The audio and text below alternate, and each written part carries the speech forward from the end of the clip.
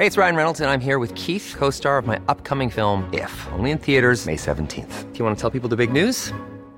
All right, I'll do it. Sign up now and you'll get unlimited for $15 a month and 6 months of Paramount Plus Essential Plan on us. MintMobile.com/switch. Upfront payment of $45 equivalent to $15 per month. Unlimited over 40 gigabytes per month. Face lower speeds. Videos at 480p. Active Mint customers by 531.24 get 6 months of Paramount Plus Essential Plan. Auto renews after 6 months. Offer ends May 31st, 2024. Separate Paramount Plus registration required. Terms and conditions apply if rated PG. When did we all start talking about climate change? Was it the 2000s, the 1990s? When did it first seep into public attention? There were lots of good scientists trying for decades, but if you want to read the one book that put climate change on the global agenda, it's none other than The End of Nature. Today's ChangeMaker Chat is with its author, Bill McKibben. Bill is a rare breed. He is a writer and a fighter. He has spent as much time producing magnificent prose as he has standing on the front lines of environmental and climate battles, prosecuting change. One of his greatest legacies was the first global climate grassroots group, 350. It provided a way for people to take their fear and concern and project it into national and global debates. Today we talk about his story and how he's combined two very different ways of being to make the impossible possible.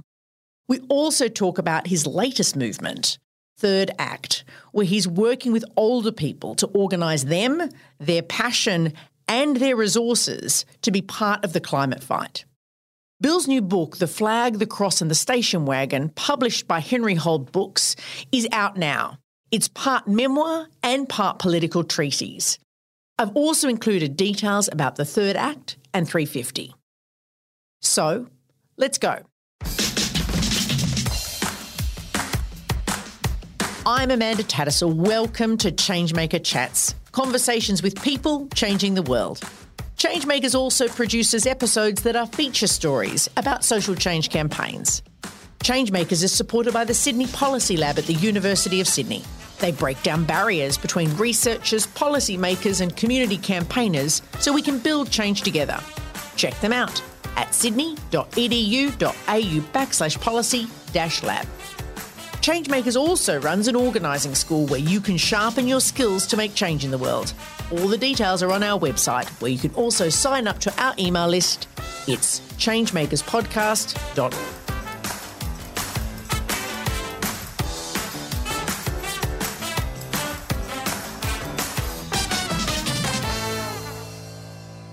Hello, Bill McKibben. Welcome to the Changemakers podcast.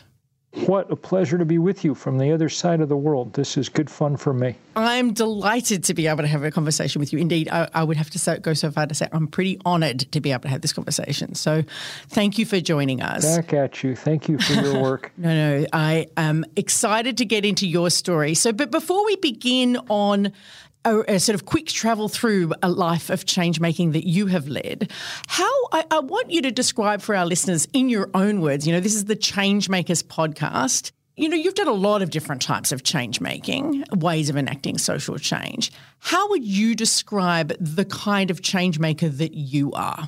I would say distinctly amateur and making it up as I go along. Right. Tell me more about the way in which you think you've been doing that over time. Like, how have you come to that kind of change making? Like, tell us a little bit more about it. I began my life very much as a writer, and that's one important way of making change is uncovering things and putting them out there in a way that people can understand and think about and absorb. And over time, I've become, as I say, amateur volunteer organizer in a more traditional way, building big organizations and campaigns around the world. But I have to say, somewhat haphazardly and without any real training in how to do any of this.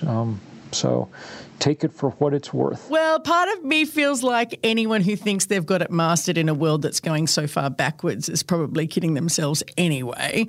But let's I would like you to unpack your story a little bit more. You know, I like everyone else who's listening to this podcast has just read your most recent book, which is part memoir.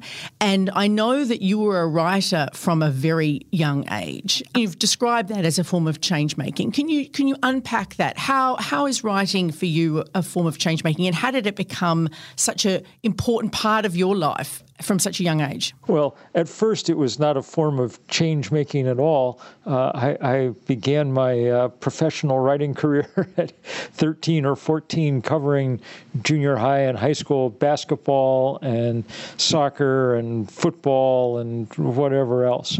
And by the time I was into high school, I was writing regularly for the local newspaper. I got paid 25 cents a column inch, which may explain why I tend to go on sometimes. And I was covering city council and so on and so forth.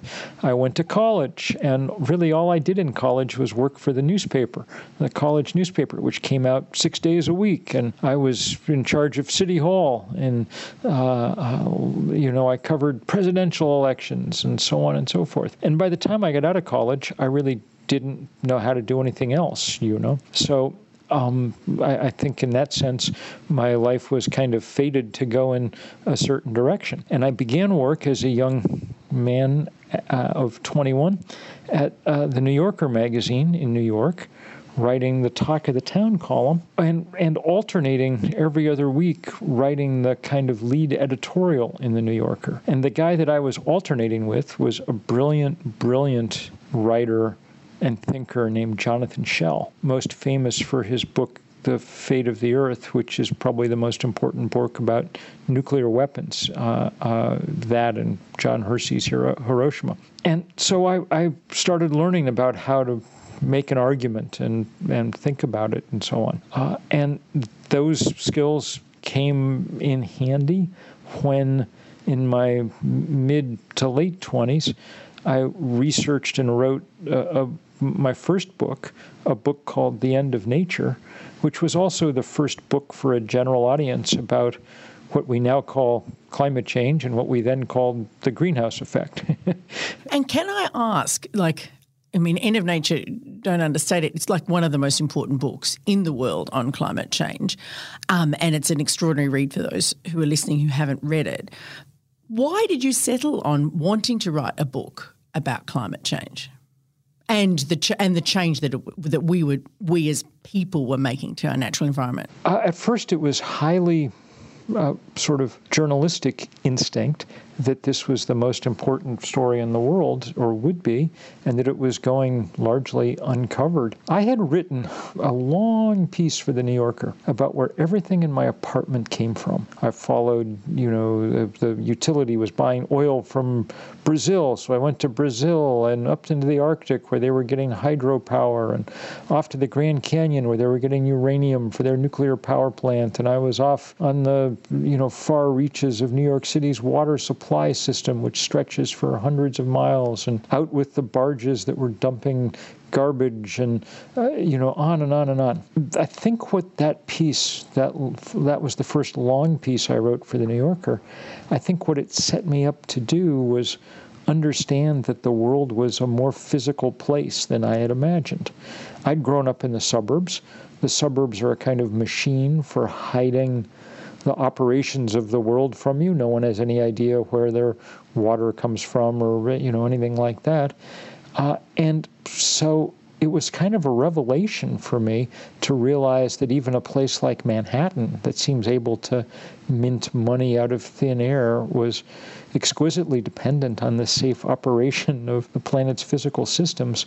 And I think that allowed me, as I read the early science on climate change, to have a more informed reaction than a lot of people did right from the get-go, because I knew that these were real, delicate, vulnerable, fragile systems that were being suddenly challenged by this huge, huge change in the operating conditions of our planet. So that is a really so it's the writing process and the rigor of the writing process in a way, this analytical but also this sort of intense curiosity that comes with a great writer to be able to find the story and track the story, that you placed it on this question that it opened up this political issue in a sense. Yes, that's correct.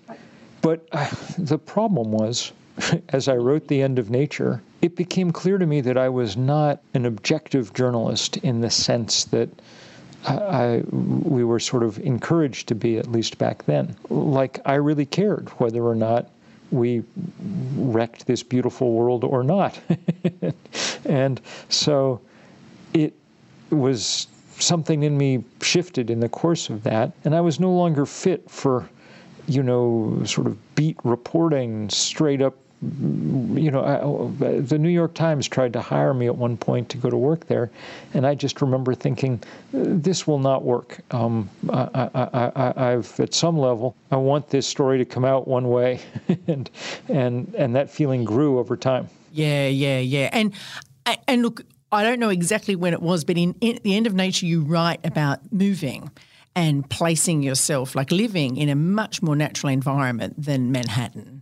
Yes, and this was important. Was that connected to this journey? That was very connected, Amanda. When I was 26 or 27, I quit the New Yorker, 26, I guess, and moved out to the Adirondack Mountains, which are the great wilderness of the American East, a quite vast area along the Canadian border in upstate New York.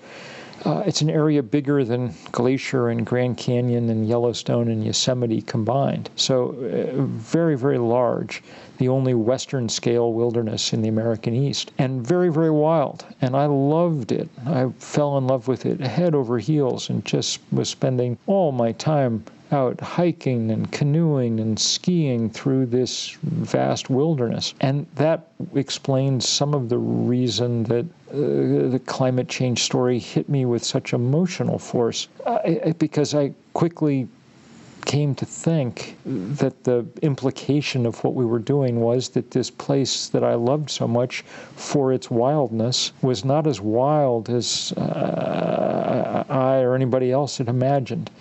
That is to say, we were changing it. Henry David Thoreau, the great American writer of the 19th century, once wrote that he could walk a half hour from his house and come to a place where no man stands from one year to the next, and therefore politics are not, for politics are but the cigar smoke of a man. Well, I could walk 5 minutes from my house and come to places I don't think anybody else but me had ever stood. But if we were changing the flora and the fauna of that place, then was it really wild in quite the way that I had imagined? And was any place on a rapidly heating Earth wild in that sense? Because it clearly was human activity that was making these places different now. How did writing and publishing End of Nature change you? How did it launch you into the next part of your career? Because of perhaps just accidents of timing or something, the book was extraordinarily successful. It ended up being published in, 24 languages or something, and selling, being a sort of best-selling book around the world. And so first thing it did was make me enough money that I could keep writing books. And the second thing it did was give me a sort of platform. If you write one book and it's successful, then they let you write another one. and another one, and another one. Yes. And so I wrote more books. And for a few years, that's really what I did. Wrote and wrote and wrote, because that's what I like to do. I'm a writer. And that's what comes easily to me. It's hard work, but it's work that I'm good at and that I enjoy. But at a certain point, it became clear to me that writing more books about climate change was not going to move the needle, or at least not enough. Books are important. Words are important. But the problem here was that because I was a writer, I viewed the situation as an argument, a rational argument that one would win by piling up more evidence and more facts and explaining them in ever better terms, and eventually our leaders would come to their senses and we would do the right thing. But at a certain point, and it really took me too long to figure this out, I think, and I kick myself for that sometimes, it was clear to me that we'd won the argument. The science was abundantly clear. Every scientist was saying basically the same thing. The IPCC had spoken eloquently and with consensus. We'd won the argument. We were just losing the fight because the fight wasn't actually about data and reason and evidence and so on. The fight was about what fights are almost always about, money and power. And there was another side in this fight, the fossil fuel industry, and they had so much money and hence so much power that they could afford to lose the argument and still go on doing what they were doing. And so it became clear to me over time that if we were going to take them on in a serious way, if we were going to have a chance in that fight, that we needed to build power. And power couldn't... So what did you do, Phil? Power couldn't come from, in this case, money. We were never going to have enough money to challenge Exxon. So history indicates that the only other place it might come from is people, is bodies, I'll tell you, the first time I tried to organize anything, and this will give you a sense of just how clueless I was. I'd come back from Bangladesh, and I'd been there during their first big outbreak of dengue fever and watched a ton of people die. I'd gotten bit by the wrong mosquito because I was spending a lot of time in the slums, so I got dengue. But, I was healthy going in, so I was just miserably sick, but I didn't die. And I remember thinking how unfair it all was. Bangladesh is a rounding error in carbon emissions. 200 million people or so, but they don't produce any carbon. And coming back home to the States where we produce 25% of the world's carbon, I mean, thank God there for Australia that there's somebody ahead of us in per capita emissions, but, the U.S. is the biggest source of this problem. I wanted to do more. So I live out in the sticks, and by this time in Vermont. So I just called up a few of my writer friends and said, let's go up to Burlington, which is our main city, and we'll do a sit-in on the steps of the federal building in town, and we'll get arrested, and at least there'll be a little story in the paper, and we will have done something. And all the writer friends, were as clueless as me, and they were all, oh, good, let's do it. But one of them happily called up to the police in Burlington, said, what will happen if we do this intrepid stunt? And the police said, nothing will happen. Stay there as long as you want. No reaction. And so we were like, we better recalibrate. So I sent out a letter just asking people to come for a march. And we left one afternoon from the writing cabin of the great old American poet Robert Frost, who's kind of the patron saint of Vermont. And we walked for 5 days up the side of Vermont to Burlington, and we slept in farm fields along the way. And I'm a Methodist Sunday school teacher, so I called up all the churches, make sure there'd be potluck suppers for people to eat, and so on. And we got to Burlington, and there's 1,000 people there on hand, which in Vermont's a lot of people. Bernie Sanders, then our congressman and an old friend, met us at the outskirts of Burlington, and he was so excited because he's a big organizer, and he was like, this is great. I haven't seen this many people since Vietnam days. This is so great. I love it. What's this about again?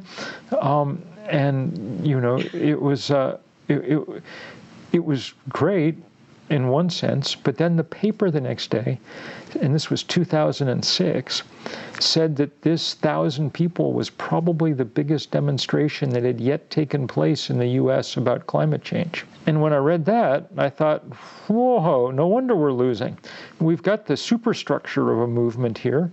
We've got Al Gore and a bunch of scientists and smart policy people and stuff. We've got everything you need for a movement except the movement part. There's no one there. So that's really when we started plotting what became 350.org. When I say we, I mean me and 7 students at Middlebury College, where I taught. So we had no experience and no idea what we were doing, which was probably just as well, because, our basic plan was essentially ludicrous. We would organize the world around climate change. There were 7 students. There are 7 continents. Each one took one. The guy who got the Antarctic was also responsible for the internet, So off we went to organize.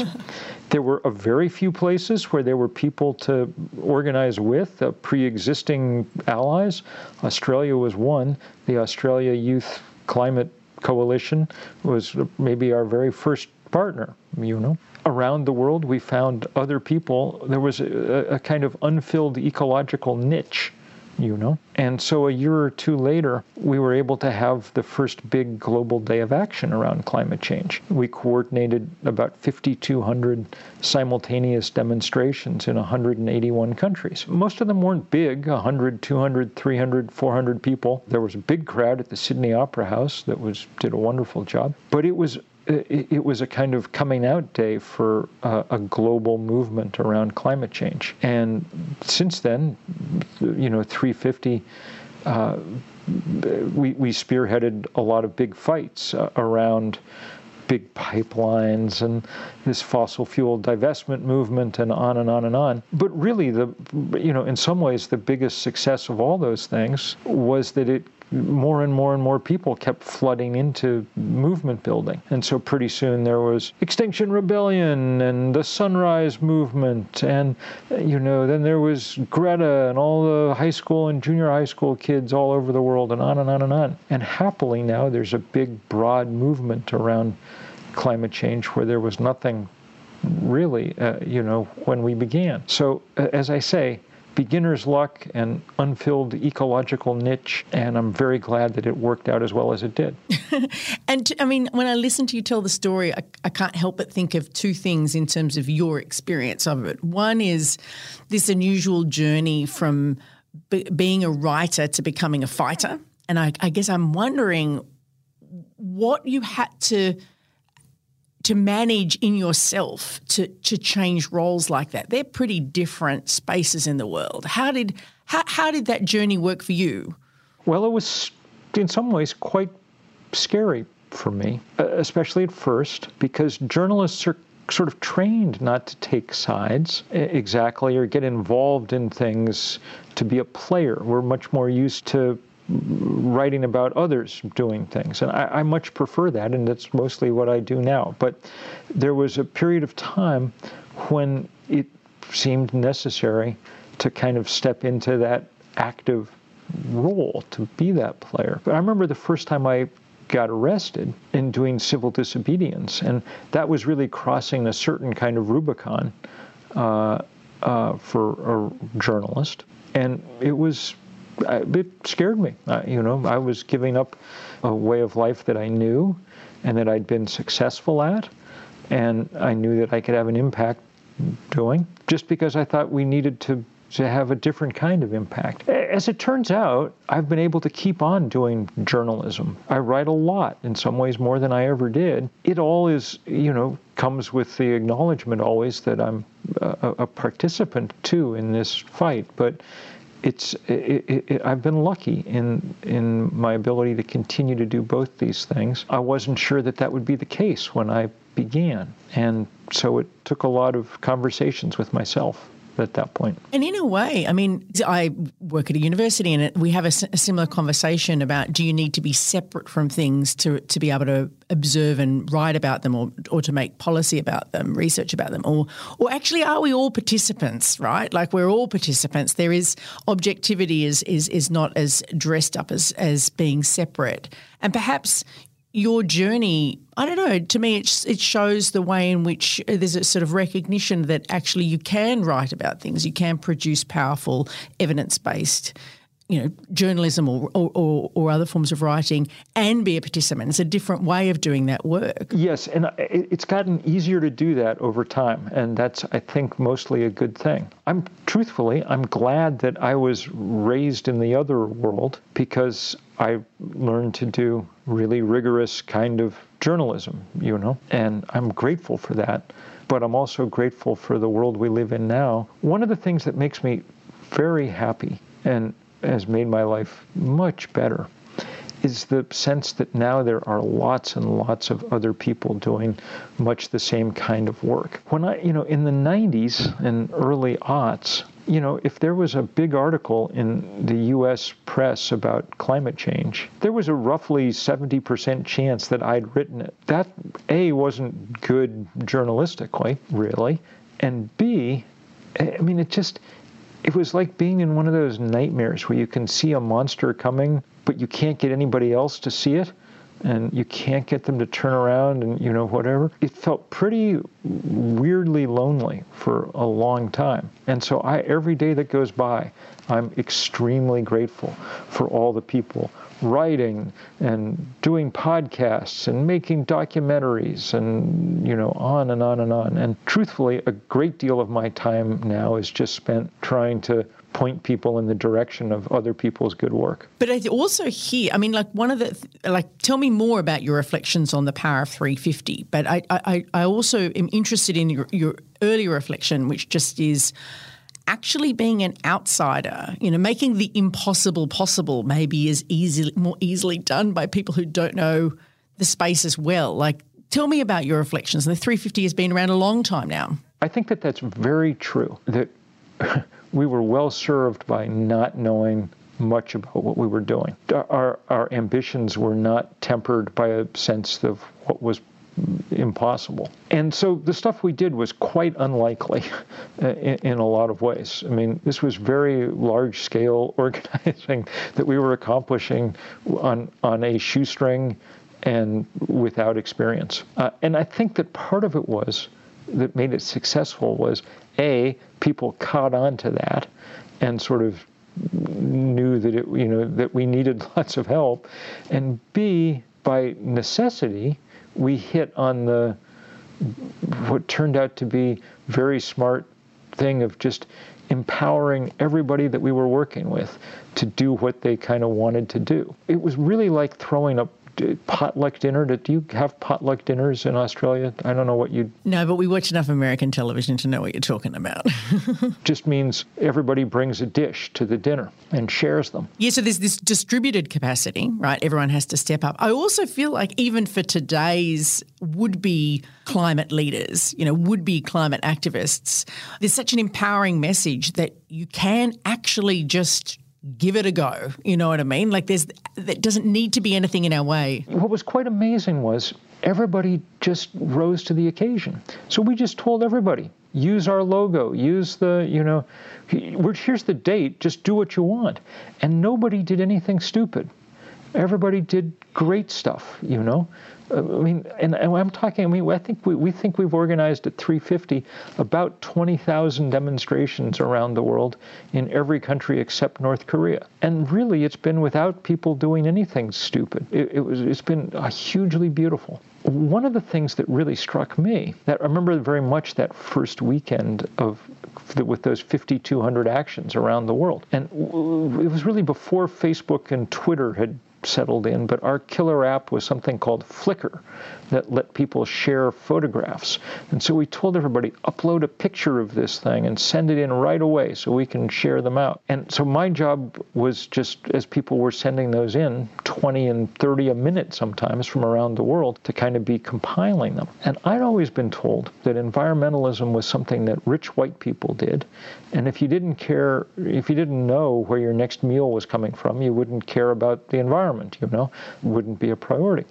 And it took about 20 minutes of watching these photos come in from around the world to realize that was just nonsense, that most of the people we were working with were poor, black, brown, Asian, and young, because that's what most of the people in the world are. Yeah, exactly.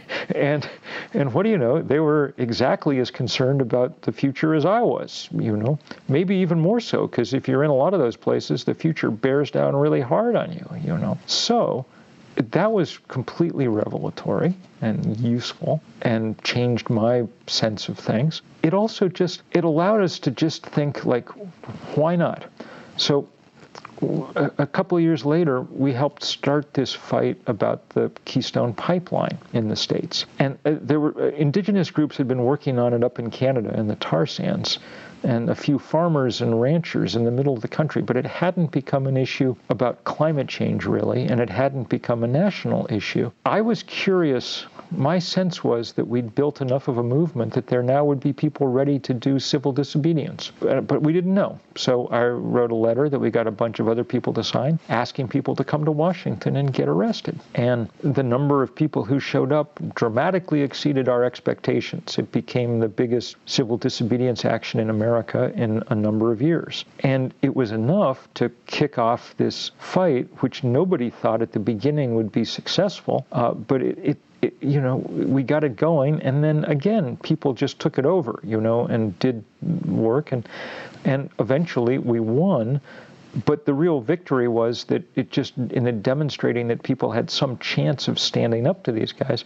And pretty soon people were fighting every pipeline and every coal mine and every fracking well. And we were winning a fair number of them and causing big problems for this industry everywhere. That emboldened us to think, well, maybe we should also be going after the kind of money behind this stuff. And so the next year, really, Naomi Klein and I kind of dreamed up what became this fossil fuel divestment movement. And again, we had no real reason to think it would succeed. We didn't know, but we worked it hard for a year or two, did all these road shows around the world, including Australia and New Zealand, to kind of kick it off. But then again, everybody just kind of took it over on their own and fought it out in 10,000 places around the world. And it turned into a huge thing. I think we're at about $40 trillion now in endowments and portfolios that have divested from fossil fuel. And so I say all this just to say it was very useful not to know our limitations. And, I'm very glad that there are deeply experienced and much, much savvier organizers around the world. But I'm also kind of glad that we didn't know any more than we did when we started out. Like, it's holding those two things in tension, to hold in tension the writer with the passionate potential activist, right? Hold in tension the naive but passionate, we have to change everything now with the experience. Like, yes. I feel like I hear that in your story throughout, this idea of there's these different impulses and we just need to connect them to create the kind of movement and power that we need. Yes, I think that's right. Well, of course, one of the great things has been that the movement has broadened so much. As I say, right from the beginning, it was, all kinds of people all over the world and much more diverse than people thought environmentalism was supposed to be or something. But happily now, a huge amount of the, just core leadership's coming from all kinds of communities. And that's really been fun to watch. And this is something I want to turn the conversation to, where the movement is organised, because this is what you're working on now, Bill. You're now, a climate elder, and as a lifelong organiser, you've now taken it upon yourself to organise the gang of people you grew up with, and some of whom are a little bit older, so people over 60, and you call this movement the Third Act. Mm-hmm. And in true Bill McKibben style, you've written a new book mm-hmm. to describe the political philosophy that sits behind the movement. I wonder if we could talk a little bit about the whys and hows. I mean, part of me wonders what came first. Like, was it the idea of the movement or the idea for the book? Like, how did you come to realise this is needed? So partly it's because so much of my work has been with young people, starting 350, and then, the kids on campuses across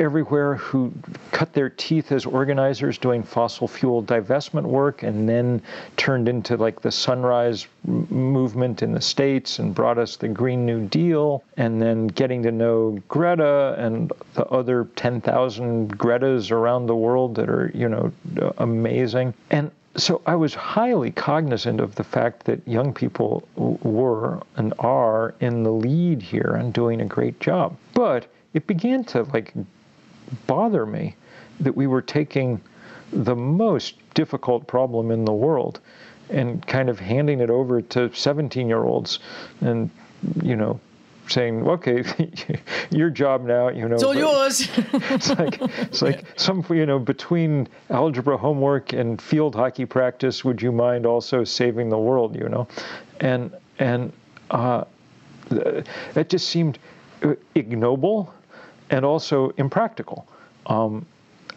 because structurally, young people don't have sufficient power to do, what needs to happen. It may be nobody has enough power, but older people are going to be a necessary part of this. So in the U.S., which is where we've begun organizing this, there are 70 million people over the age of 60. So that's a population larger than France. They vote in huge numbers. In America, of course, voting is voluntary. And so lots of people, young people, don't vote, and all old people vote. And so that 70 million people is, in political terms, more like 140 million people or something, just because they vote so much. And they ended up with all the money, fairly or not. 70% of the financial assets in America belong to the boomers and the generation above them, compared with about 5% for millennials. So if you want to move politics or you want to move finance, it would probably be a good idea to have some older people on board, or so it seemed to me. Now, there's this conventional wisdom that people become more conservative as they age. They have more to protect or whatever it is. And maybe that's true, but we can't let it be true in this case. And I don't think that it needs to be true in this case, because these particular generations, the people in their 60s and 70s and 80s now, have a really, really interesting generational DNA, as it were. In their first act, they were around for this period of intense, interesting social, cultural, political transformation. The rise of the idea that women should play a full role in society, the apex in America of the civil rights movement and the expansion of the franchise, the voting franchise to everyone, the anti-war movement, the first Earth Day in 1970, which brought 20 million Americans into the street, 10% of the then population of the U.S., biggest demonstration in American history. And it all worked. Within 2 or 3 years, we'd passed the Clean Air Act and the Clean Water Act, which became the template for how every other country on earth went about trying to deal with environment. And what do you know? The air got cleaner and so did the water, So, this was a period of miracle working in a certain way, Now, people may have taken all that for granted at a certain point. For whatever reason, the second act of this generation, with plenty of noble exceptions, may have been more devoted to consumerism than to citizenship, Well, water under the bridge. Now people emerge into their third act with lots of resources, lots of skills acquired over a lifetime. Now they maybe have some time that they didn't have before, and they've got kids or grandkids in most cases, which sharpens that sense of legacy, of what the hell are we leaving behind, And so we've found in the first few months of doing this extraordinary desire among all sorts of older people to figure out a way to join in. Some of them are people who've done this their whole life, and some are people who've said, I've never done anything like this, and truthfully, I don't really feel, culturally equipped to kind of join the youth protests and things, but I can do this, And one of the things that's made it easier to organize is that there were that many of the cultural icons of that first act are still around. Now, you're a young person, so you can argue with me if you want. Thank you. That's very kind. You can, Not you necessarily can argue, totally true. You can argue with me if you want, but I will say I think our generation produced the best music of all time.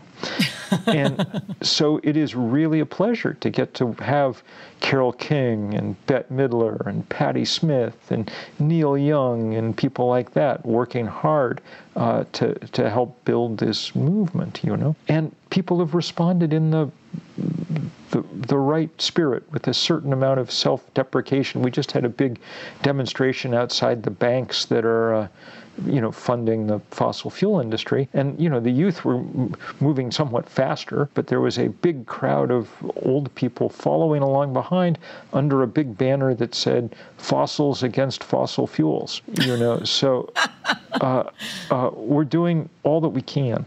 And I'm very curious and hopeful to see how this builds out over time. As an observer, and so probably eventually quite soon to be a member of the Third Act, hopefully, right? Everybody's headed our way, I think it seems really strategic because that contrast of, which you describe in detail in your new book, The Flag, the Cross and the Station Wagon, where it's this idea of this sort of radical transformation, formative radical transformative childhood and early 20s that people can draw back on in different ways. And, as you say in the book very clearly, let's not just be nostalgic. There are massive problems with the way in which patriotism, the church and the suburbs excluded people, that they facilitated forms of racism and exclusion in the States and in other places too, like in Australia. But that there are elements of that history that can be rekindled